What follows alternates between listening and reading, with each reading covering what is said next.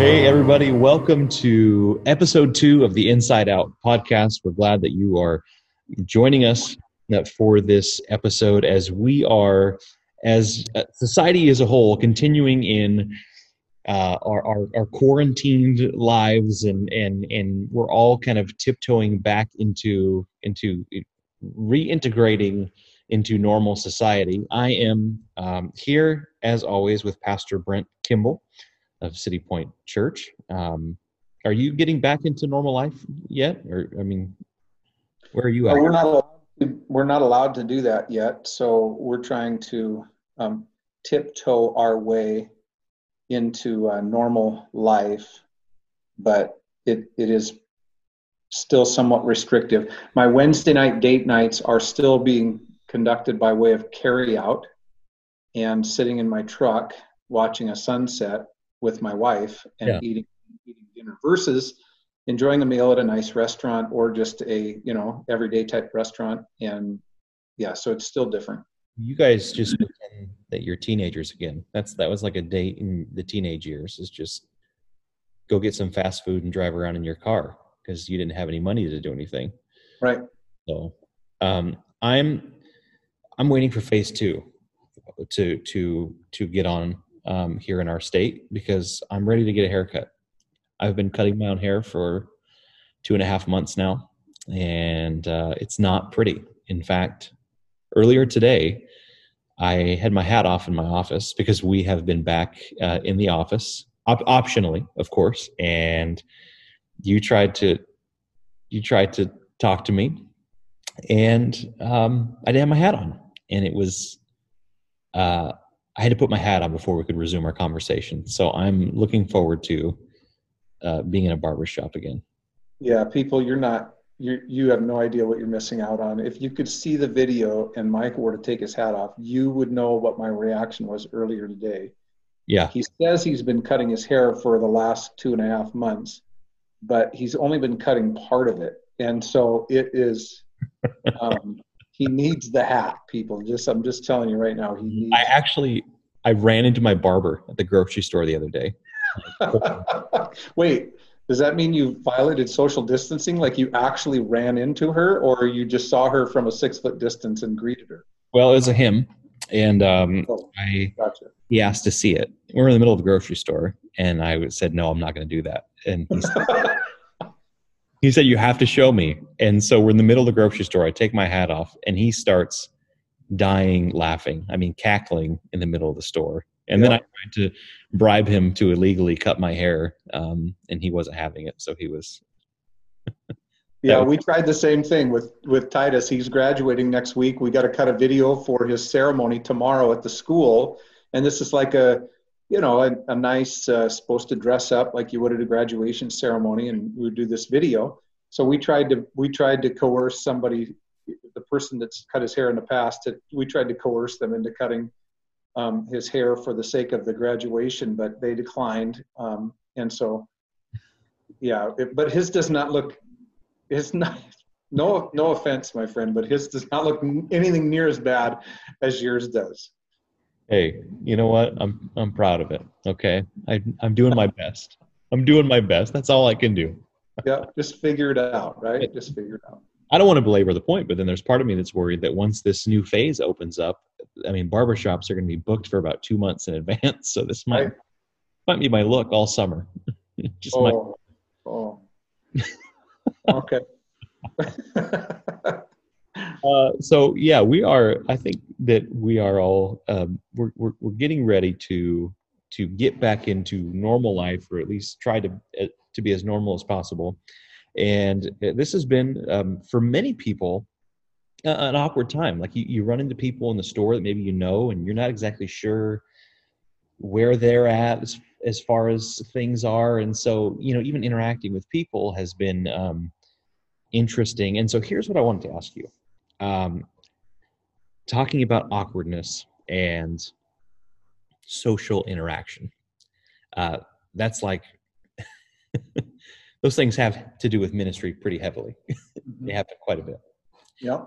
I want to know, for you, as someone who's been a pastor for the last 20 plus years, what are some of your most awkward moments in a church gathering or with people who make up the family of God? Yeah, well, let's see. It's been since 1994, so this is 26 plus years. Yeah, so that's pretty crazy. And I've got a lot of those stories that I could take up all of our time with. One of my first awkward moments was my very first sermon that I preached in front of our youth ministry back in 1994. This heartfelt appeal, preaching the gospel and really thinking this is going great. And then at the end, everybody's heads are bowed and their eyes are closed, and we're trying to bring, some sort of application and response. And my wife at that moment informs me that my zipper was down the whole time. And I was like, oh, my very first sermon, that just felt like, she popped my balloon right there for sure. That was terrible. So let's see, what else? Then there was here's an awkward moment. One time we had at this church, there were deacons, and there was this deacon who was there. And I think he loved God. He was kind of an ornery guy, right? So loving God and being ornery don't really mix very well. Right. But he was kind of ornery, and he had some really strong opinions. And he was, I think, between 10 and 15 years older than me. So at this point, I'm in my early 30s, maybe early to mid 30s. And so he was around 50. So basically, he's kind of almost my age now, where I was at, or where he was at during this time. And he just constantly played the "I'm older than you" card, which is, I know people who are older than me or whoever it is they're talking to. If you're 25, you play the I'm older than you card to an 18-year-old, right? And if you're 45, you play that card with anybody that's in their 30s, whatever. I mean, some people do that. It's kind of typical. Right. Personally, despise that card being played. I don't try to play that. I try not to play that card on people. But anyway, he constantly did this to me. And basically the idea was, when I get to be his age, then I'm going to see things the way he does. Not that I'm going to see them differently than I do when I was, when I'm in my early 30s, because of course, 10 or 15 years later, I see some things differently. Like I think back right now I'm 48 years old. This fall I'll be 49. And I think back to the way I saw things when I was in my early 30s. And of course, I see some things differently. Not entirely differently, but I see some things differently. Of course, you would, if you're not changing your view on things and your understanding of God and Scripture and all of those things, like you're not growing. So of course I do. But in his mind, I was going to see things the way he does. And so at one point, he continued to play this card, and we had a private meeting. Like this was going to be a come to Jesus type meeting. And so he played the card to me again. And so I finally just stopped him and I said, I almost said his name. I said, you play that card, that you're older than me card to me all the time. And I said, I just want you to know that at some point, we're all adults, right? At some point, we're all adults, whether you're 50 or 30 or in your 20s. Yes, somebody who's in their 20s doesn't have the life experience, maybe even the maturity of somebody that's 50. Of course, we get all that. But at some point, we're all adults, right? And so I told him that, and I said, and I just want you to know that when I grow up, which is, he was insinuating I wasn't grown up yet. I said, when I grow up, I'm not going to be like you, right?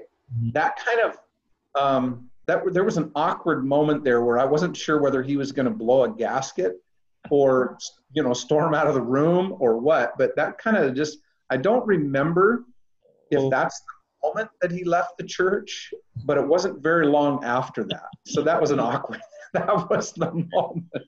He was already looking for reasons to leave. He just ushered him out. Exactly. Yeah, and then on the lighter side, there was a time we did this big Christmas thing once, big production, Christmas Sunday, the Sunday before Christmas. And for whatever reason, we decided it would be really cool to bring all the elementary age type kids and like 3 and 4-year-olds up onto the platform. And I was going to be sitting in this chair on the platform and read a book to these kids. Okay. And I go, oh, wow, that was special. And it kind of was a cool thing, except I'm reading this. I got this big book. It's a big children's book. And there's several hundred people in the auditorium, probably 40 kids or something on the platform. And this one little boy, probably 4 years old or whatever, I don't remember, he decides to get up. He wants to sit on my lap while I'm reading the story. Right. I'm thinking, well, how do I tell him, no, kid, get down on the floor? I don't know what to say. So he sits on my lap. That's a sweet. Which is all fine. What's that? That's a sweet look for what you're going, Yeah, exactly. It's like, oh, so pastoral and so Christmassy, whatever. It's all good. Yeah. And then, but what happened, he brought his water bottle up there, and he spills his water bottle right in my crotch. And so like I've got some khakis on or something. And so I'm sitting there with this big book in my lap, and I'm thinking, the next thing I'm supposed to do is dismiss the kids and then stand in front of the congregation and do something else. So I stand up, I've got this big children's book I'm holding it in front of me. And everybody has a pretty good idea as to why I'm doing that at this point. And I've lost people are laughing, and it's this big funny thing. So that was kind of awkward because it did definitely look like I peed my pants. But just for the record, I did not pee my pants. It was the kids' water. Thank you for clarifying. That's your story, and you're sticking to it.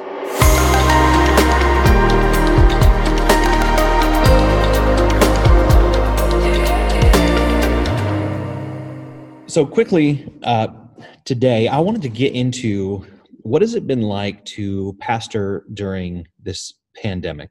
Obviously, no matter how many years of ministry experience you have, we are all brand new to this specific thing. And so there's been a lot going on. There's been a lot that's taken place. It's hard to believe that March 15th was our first Sunday where we didn't have anybody in the building. And that's been 2 months ago, and it almost feels like 2 years ago at this point. So I want to know, what are some of the elements you found to be the most challenging trying to pastor in and through a pandemic? Yeah. So 2.5 months, right? By the time we get through this Sunday, it's 2.5 months. So that is a long time. When you think about the percentage of the year, the percentage of the 52 Sundays, it's a pretty significant percentage that we have been, presenting ministry only online without in-person gatherings. And that is so abnormal for the church historically. It's never happened before. And so having to utilize, I'm thankful for you very much, and for like Denny, our media guy, and others who have helped us to get a reasonable online presentation, which I'm really grateful for that, because that's really out of my wheelhouse, and that we have a decent platform now is good, and we're going to be upgrading that, I hope, in the near future so we can make it even better. But I think, there's the initial takes a couple of weeks, I think, to get used to preaching to just a camera with only a couple of other people in the room. So we got our couple of media people, yourself and Allison, in the room. So it's kind of weird preaching to 4 people plus a camera. Right. And probably the most awkward part of that is if you're in any way trying to be funny, like you want to be lighthearted or use humor, and you have no idea if anybody gets what you're saying. And I think sometimes I probably have a bit of a quirky sense of humor anyway. So sometimes what I think is funny, people are like, that's not very funny. So I feel like, that's hard.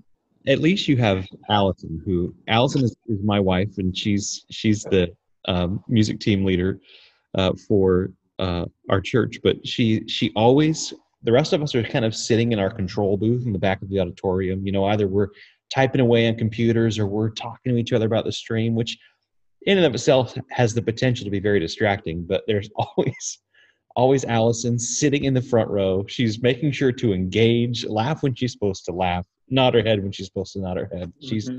Yeah, she very much is, and she's demonstrative about it too. So you just got to love it. So taking the place in an auditorium full of people for you there. So yeah, so that there's an awkwardness there that was hard, but it's definitely not like, the really hard part. Like when you're talking about something severe, it's when somebody in your church is grieving because somebody in their family is sick or has passed away. And now we're taught that's a whole nother world, right? That's like totally different. right. But as far as the kind of the inner workings of the normalcy of life, having to postpone so much ministry, to either cancel or postpone so much ministry, is a pretty, that's a challenge, for sure. So obviously, as a church, you're getting together all these different people with different perspectives and different backgrounds. And when you have something like this that is a global crisis, there's going to be differences in opinion. I'm thinking about, it was a picture, a meme that was circulated last week, a couple weeks ago, of like all these different circles, and there was, the pastor in the middle and all these different opinions around. What's it been like to try to navigate that from your position? Yeah, and I know exactly what you're referring to, and I thought that was poignant. I appreciated that little meme. I saw it on, I think it was Facebook.